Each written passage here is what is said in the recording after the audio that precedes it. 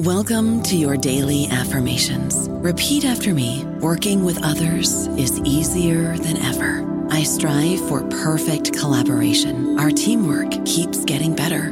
Yeah, affirmations are great, but Monday.com can really get you the teamwork you desire. Work together easily and share files, updates, data, and just about anything you want all in one platform. Affirm yes to start, or tap the banner to go to Monday.com. Hello, it is Ryan, and we could all use an extra bright spot in our day, couldn't we? Just to make up for things like sitting in traffic, doing the dishes, counting your steps, all the mundane stuff. That is why I'm such a big fan of Chumba Casino. Chumba Casino has all your favorite social casino-style games that you can play for free anytime, anywhere with daily bonuses. That should brighten your day a little.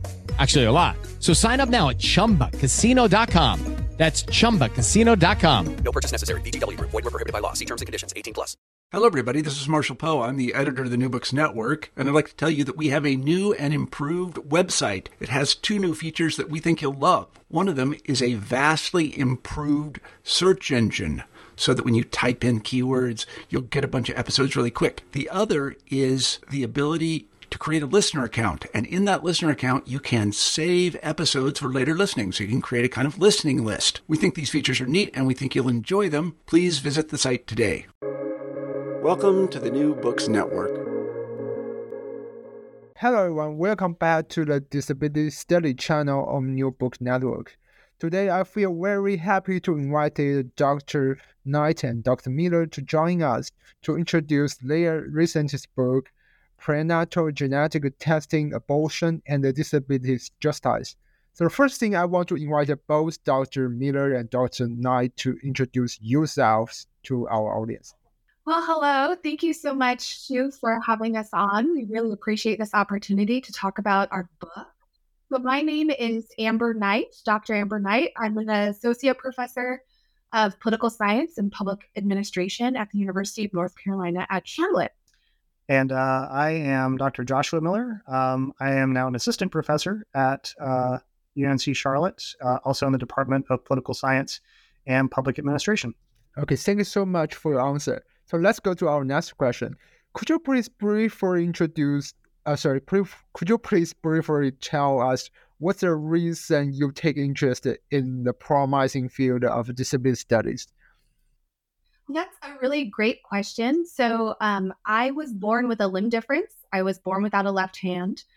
And I went to graduate school at UNC Chapel Hill to study feminist theory and was very surprised that despite the fact that feminists paid a lot of attention to body politics, when I was in graduate school, disability still wasn't getting much attention.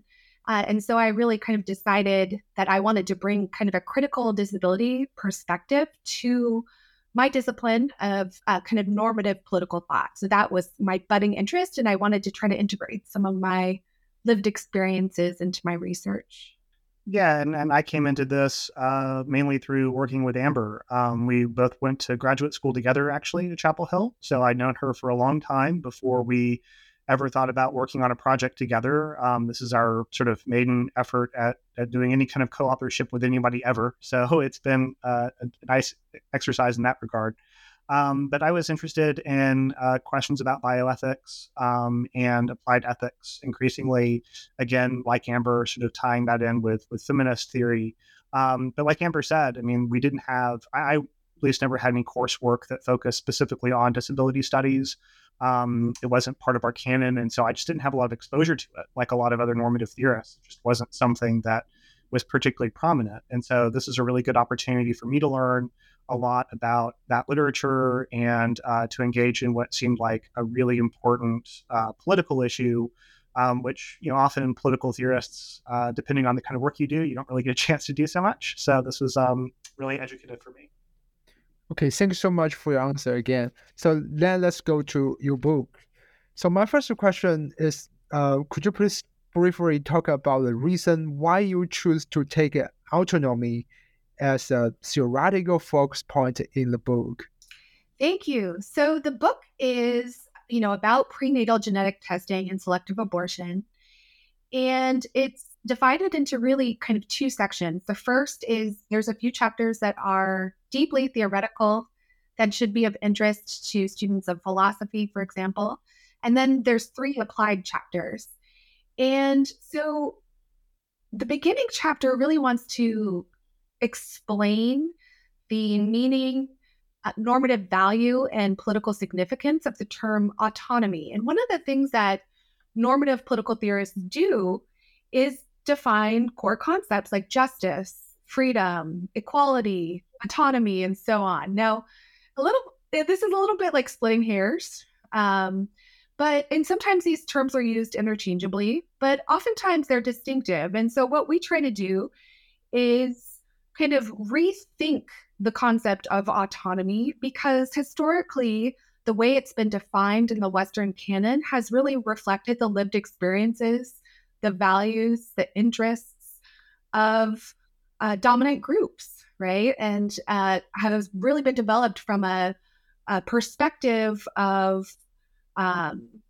being a kind of prime of life, able-bodied man. And so we wanted to kind of rethink the concept without giving it up. And so we joined forces with other kind of critical theorists and feminists, critical disability studies scholars, critical race theorists, who want us to think about what self-governance, right, might look like from the perspective of women, people with disabilities, sexual minorities, and so on. And so we wanted to rethink or salvage the concept without giving it up. And the reason why we really value autonomy is for 2 reasons.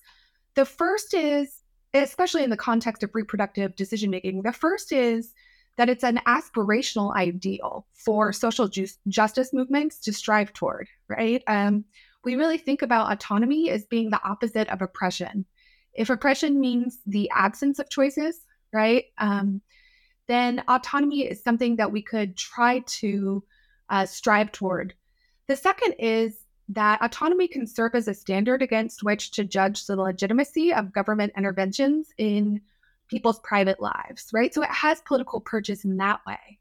So we are very clear that autonomy doesn't do the following, and this is, I think, important from a disability studies perspective.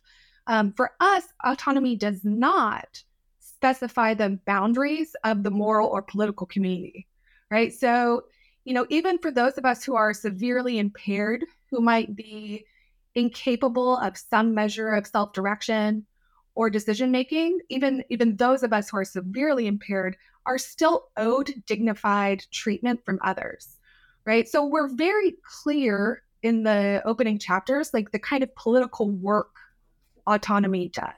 So thanks so much for your answer about, especially your discussion about the complexity of autonomy in your book. So my next question is about, could you please discuss the meaning and the values of the reproductive autonomy in the age of reprogenetics? Absolutely, yeah. And I'll say a little bit more, and then I'll turn things over to Josh for some of the later answers. But reproductive autonomy is a really core feminist value.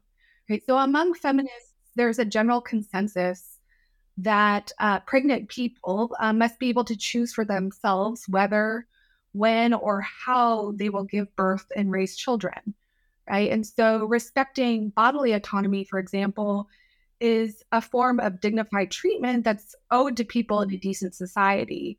But the advent of reprogenetic technologies added another layer. So the term reprogenetics refers to the ways in which reproductive and genetic technologies converge to influence the particular genetic makeup of offspring, right, or a child.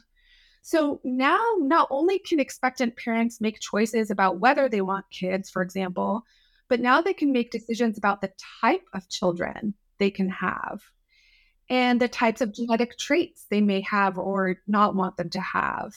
So biotechnologies like in vitro fertilization and pre-implantation genetic diagnosis make that possible.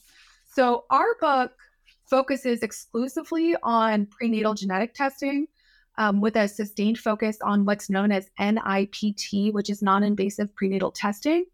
This became available in the US about a decade ago. And what it is it's a simple blood draw. A pregnant patient will go in, get a simple blood draw, And from that, they can estimate the likelihood that an embryo or a fetus will be affected by a genetic impairment, one like trisomy 21, which is otherwise known as Down syndrome. And so these technologies raise questions about whether pregnant people have the right to their usage, right? Do they have a right to use these technologies? Do they have a right to selectively abort fetuses based on the receipt of their results, right? And it just raised a bunch of questions for us through the lens of autonomy, right? So are these technologies really a means of enhancing women's reproductive autonomy? Are they a contemporary tool of eugenics, or perhaps both at the same time? We wanted to ask questions about who benefits from the use of these technologies.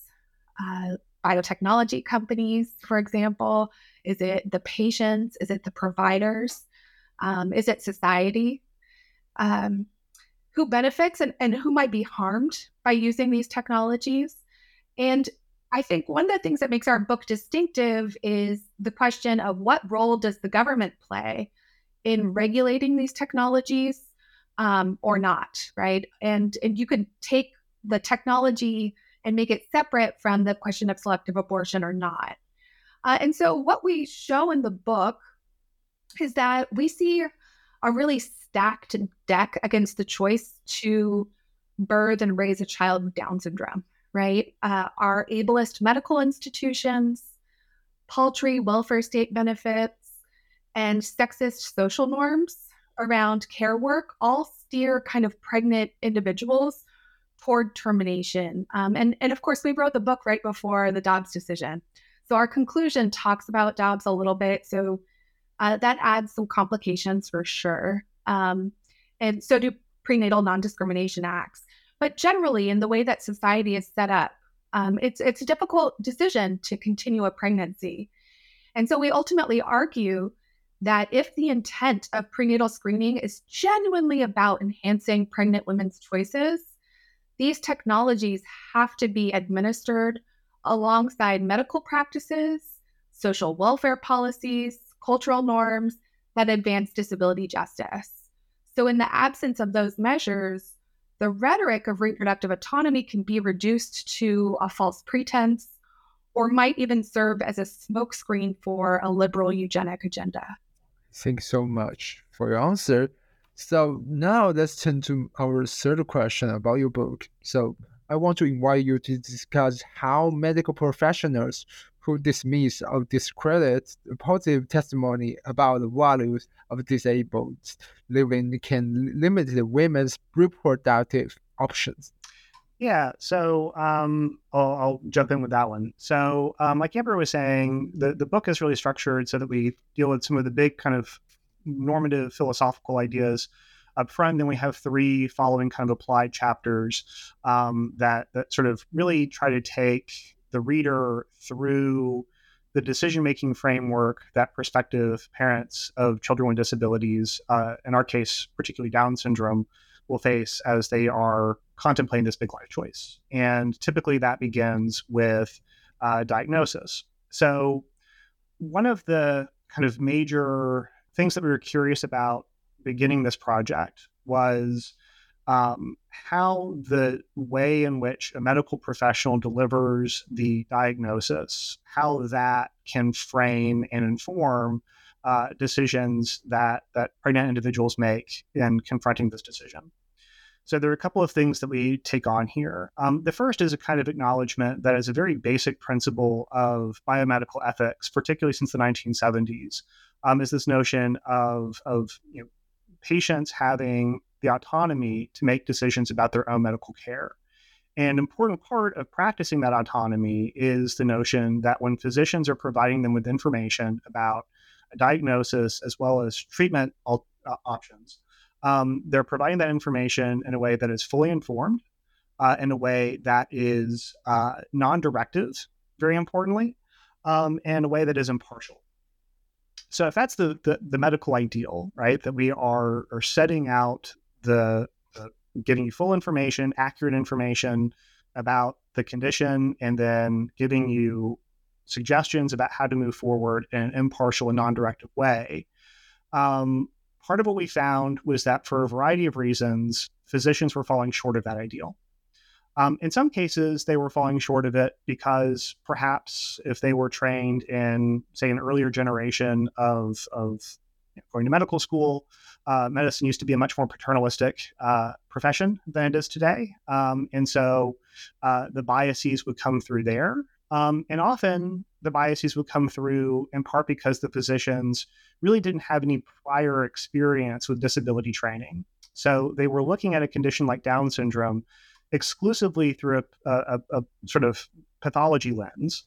And they were emphasizing all of the health complications that would attend that condition without providing a full picture of what parenting a child with Down syndrome, what being a person with Down syndrome would be like. And again, in some cases, this is because of just a sheer lack on the part of the physicians for not really knowing like what parents of children with disabilities say about that experience. They don't know anyone who has children with Down syndrome. They don't know anybody with Down syndrome. And so part of what we argue in our third chapter is that physicians enjoy what we call a kind of credibility excess. They're important people in society in a medical context in which especially folks who haven't maybe had a college education, or even if you have had one, depending on what you majored in. I was an English major in college. I don't know anything about medicine. So if I go and I ask my physician, well, what should I do under these circumstances, their opinions and even just the tone with which they deliver that information is going to carry a lot of weight in terms of how I see the possibility for pursuing one course of action over another. And so we kind of do there is we draw on the work of a feminist philosopher named Miranda Fricker, who writes a lot about epistemic justice and injustice. And we focus in particular on her notion of testimonial injustice. And this is a particular kind of injustice that she identifies when a particular group's perspective, their sort of source of epistemic privilege, if you will, is rejected out of hand, such that their perspectives aren't being brought into that larger narrative. And what we urge in that chapter are a few things, some of them on the policy side, but two that I'd like to emphasize in particular. One being that physicians should be trained in such a way that they are exposed earlier and more continuously to those sources of information, to that testimony, in part because when people survey parents of children with Down syndrome or people with Down syndrome, they overwhelmingly report that they have a very positive outlook on life, that they're very happy with their lives, that there are challenges that are associated with raising a child with Down syndrome, but they're not because of the condition, but rather because of all of the ableist norms that make it really difficult to raise a child, much more difficult than it needs to be in our society. And so part of what we say is that, particularly for state-funded medical schools, building disability training in as a standard part of the curriculum, and actually we use the University of Buffalo as a good example of this, using normalizing and standardizing that training as part of being a medical professional is something that we strongly encourage. And secondly, we encourage the full funding of the Kennedy-Brownback Act, which would help to provide clearer and more up-to-date, more accurate information about Down syndrome in particular, but about a lot of these other conditions as well. In part because what we were also finding through our research was that the information that patients were given, unless they could benefit from consultation with a genetic counselor who could better explain the results of an NIPT test, was that sometimes the information was just wildly outdated. Sometimes it was wildly inaccurate, and it almost always strongly emphasized the negative aspects of disability and had very little, if anything at all, about some positive aspects of living with disabilities in this country. And so those are two of the major things that we focus on in that chapter. Okay, thanks so much again for your answer, to my question. So let's go to the chapter 4 of your book. So I want to invite you to discuss the financial barrier to reproductive autonomy. Great. Excuse me. So this chapter is very policy heavy. And what we're doing is we're trying to imagine being in the position of someone, let's say, who has received a diagnostic confirmation via amniocentesis that they have a fetus affected by Down syndrome. So, we are firmly pro-choice and, make that very clear up front. But like we said, we're also deeply unsettled by this stacked deck against the choice to continue with the pregnancy. And we saw that, from listening to the testimonies of people who have been in this position, that one of the most salient factors for them was financial considerations. Now, if you look at data from like the Guttmacher Institute, this is often the case with non-selective abortions, right? With termination in general, right? I can't afford to put food on the table for another kid. And this was really amplified in the case of disability. Excuse me, I'm still recovering from illness, so I apologize for my voice. And when we looked at OECD data, which is, internationally, when we looked from a comparative perspective at other advanced industrialized societies and how the U.S. was doing, we weren't impressed. So American families that have disabled members are more likely to experience bankruptcy, to get out from underneath medical debt, more likely to experience food insecurity, and to live in poverty than so-called kind of typical families. And we were curious, okay, well, what kinds of programs are out there? If you're trying to weigh your options and think about whether or not you want to move forward with this pregnancy or you want to terminate. And so we looked at policies that are designed to kind of offset some of the costs of heightened care needs. We looked at the Individuals with Disabilities Education Act, SSI, which is Supplemental Security Income, and Medicaid's Home and Community-Based Services Waiver Program. And we found many of these programs kind of commendable. They have brought many families out of deep poverty, but really Social Security in the United States sets up poverty as the norm. And so we found, when we kind of did our diagnostics, that many programs are underfunded. They're scattered across multiple bureaucracies and very difficult for many families to access. And in fact, many families, for example, that might need a Medicaid waiver for personal care attendants in the home are on wait lists for up to 10 years, right? And so in sum, many prospective parents get the sense that they can't rely on government-sponsored support. And so what we propose in that chapter is a long-term care system. And we try to draw out some examples at the international level, the national level, and the subnational level to think about how to create a long-term care insurance program where family coverage would be part and parcel of the policy so that financial considerations don't loom so large in people's minds, right? We don't want the choice to continue with a pregnancy affected by disability to in any way resemble the choice to take a vow of poverty. I don't know about you, but I'm very busy and I don't have a lot of time to cook. That's why I subscribe to Factor. Eating better is easy with Factor's delicious, ready-to-eat meals. Every fresh, never frozen meal is chef-crafted, dietitian approved, and ready to go in just 2 minutes. You'll have over 35 different options to choose from every week, including Calorie Smart, Protein Plus, and Keto. These are 2-minute meals. Factor meals are ready to eat and heat, so there's no prepping, cooking, or cleanup needed. They're flexible for your schedule. Get as much or as little as you need by choosing your meals every week. Factor is the perfect solution if you're looking for fast, premium options with no cooking required. Sign up and save. We've done the math, and this is important. Factor is less expensive than takeout, and every meal is dietitian approved to be nutritious and delicious. Head to factormeals.com/NBN50 and use code NBN50 to get 50% off. That's code NBN50 at factormeals.com/NBN50 to get 50% off. And just to add to that a little bit, one of the major sort of gendered aspects of this is that what we found repeatedly, and we'll talk maybe a little bit more about this in discussing the following chapter, but frequently there are women mothers who were having to try to navigate this really balkanized system. And it becomes a full-time job, so that in addition to all the other factors that push women out of the official economy or into more precarious positions, one of the really big things with this is that it's really complicated actually to access even funded resources.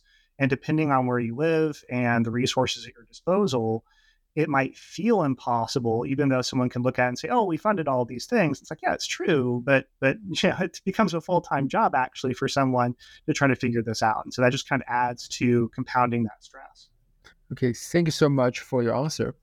So let's go to the next question. I want to invite you to talk about how oppressive cultural norms shape women's reproductive desire and the horizons.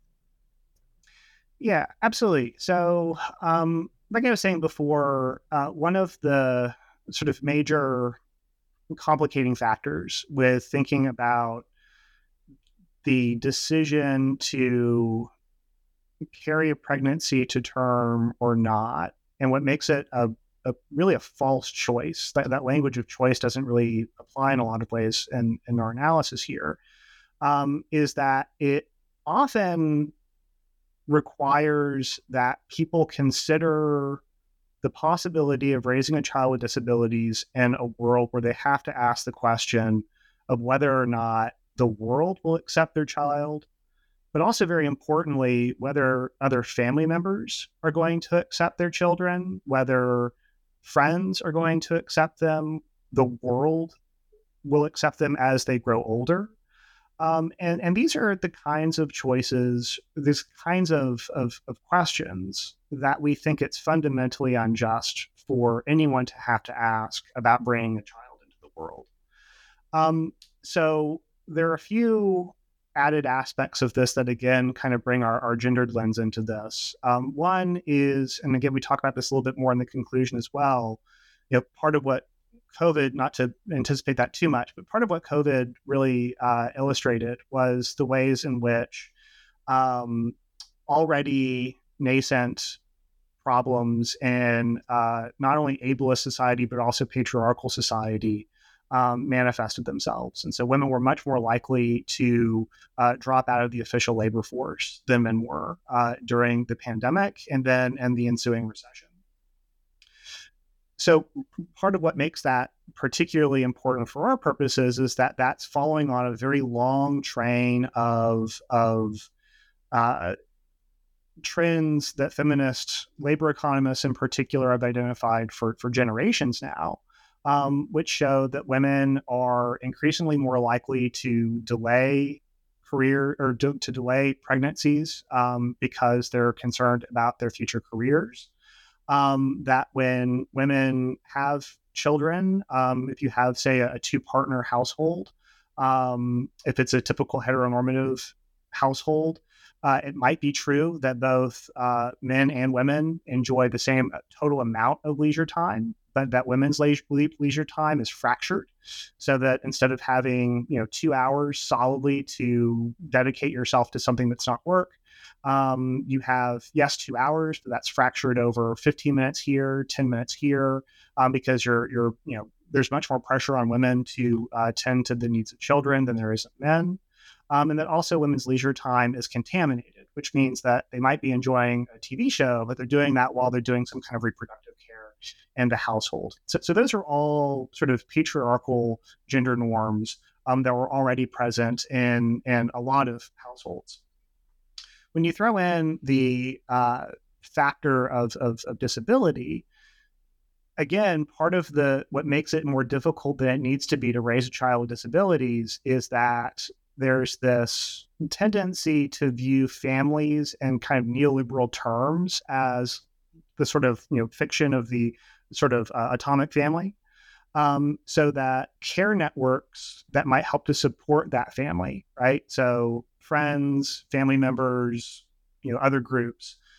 If people don't feel comfortable or they don't feel confident that their family is going to feel comfortable with their child to be able to take over some of those care responsibilities, then what a lot of women are having to kind of ask themselves is whether or not they're going to completely sacrifice all of their leisure time, potentially their careers, in the service of having a child. And so while we think that having children is hugely important, it's not the only important thing in women's lives, right? And so the big thing that we're kind of calling on here is to say, well, why would people have that sort of perception? And a lot of what we see here is that there's a culture that says that, one, having children with disabilities is always negative and there is no upside to it. It's going to be horribly draining. You're going to be isolated and alienated. And the world is going to bully your child to the point that they're going to be isolated themselves. And then as they grow older, it's only going to make life more difficult for them, right? And so you get this with a lot of testimony from parents where they worry about outliving their children because they worry about what, especially if they have really heightened care needs, how the world is going to treat them after they're no longer in a position to care for them.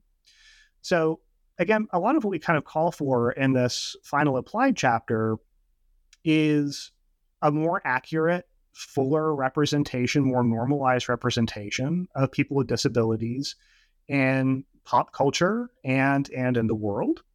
But also, we really push back against a kind of maternal ideology of, in particular, what's called intensive mothering, right? And the sort of ideology around intensive mothering is this idea that to be a good mom means to completely, willfully, joyfully sacrifice yourself entirely to the needs of your children. And frankly, we just don't think that's fair.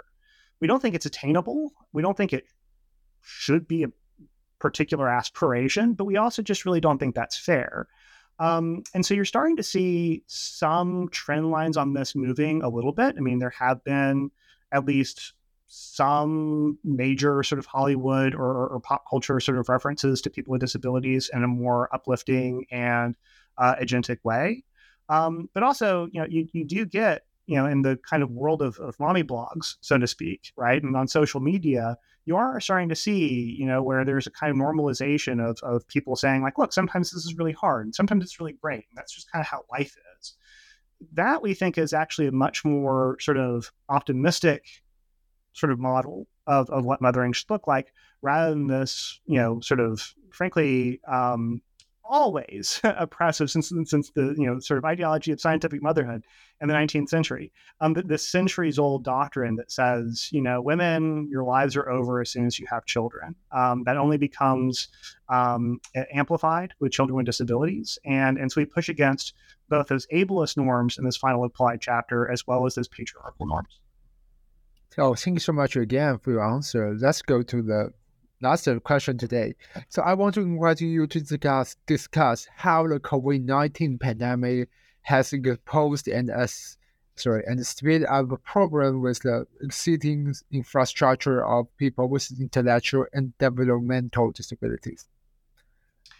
Yeah, absolutely. So, like Amber said, we wrote the book over the course of the pandemic, which was a particularly fraught time to be thinking about a lot of these kinds of issues.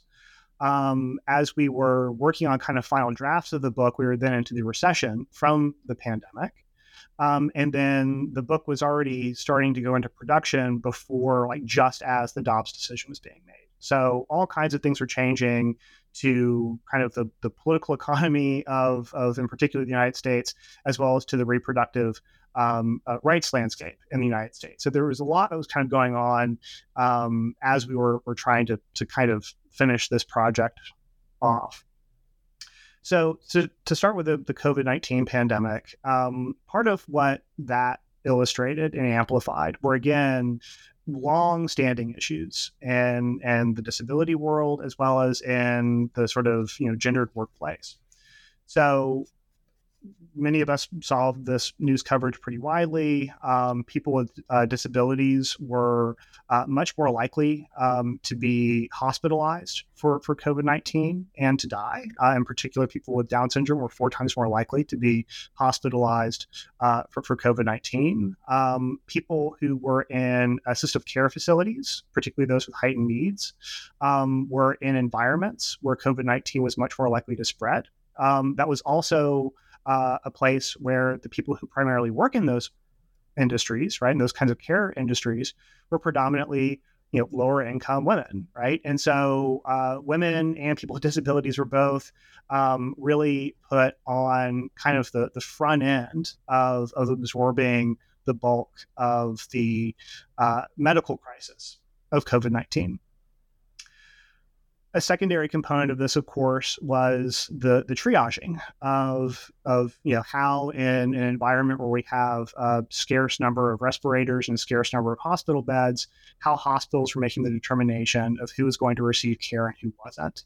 And a disturbing trend of hospital administrators, physicians, members of Congress in some cases, saying basically, well, look, I mean, if you have somebody who is already has heightened disabilities versus somebody who could be an able-bodied, productive member of a new liberal economy, if you have to choose between these two people whose life you're going to save, well, it's going to tend toward the latter at the expense of the former. And so you get a lot of testimony from people with disabilities around this time saying, basically, you're expecting us, especially as we make that transition out of COVID as an acute crisis into a moment where people are saying, well, we're tired of wearing masks. We're tired of vaccinations. We're tired of being in lockdown.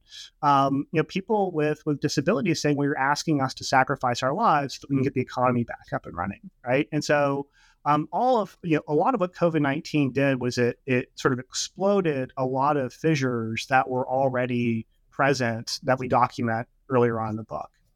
A secondary way in which that kind of touches on some of the gendered aspects of this project is to look at how, especially the recession from COVID, affected women.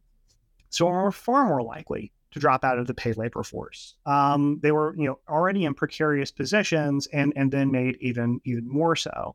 So part of what we kind of argue in our concluding chapter is a way of saying that COVID-19 amplifies and makes more urgent a lot of the longer standing trends that we have been trying to document throughout the remainder of the book. Okay, thank you again. Thanks for your answer to all my questions today. I will appreciate to learn a lot about this. I mean, disability justice and women's experience and abortion and the intersection of those different issues. So at the end of our talk today, I want to talk to my audience. I personally, I really enjoy reading this book, and I highly recommend all of my audience consider buy a copy of Dr. Miller and Dr. Knight's newest book, Prenatal Genetic Testing, Abortion, and Disability Justice. So thank you. Thank you. Thank you.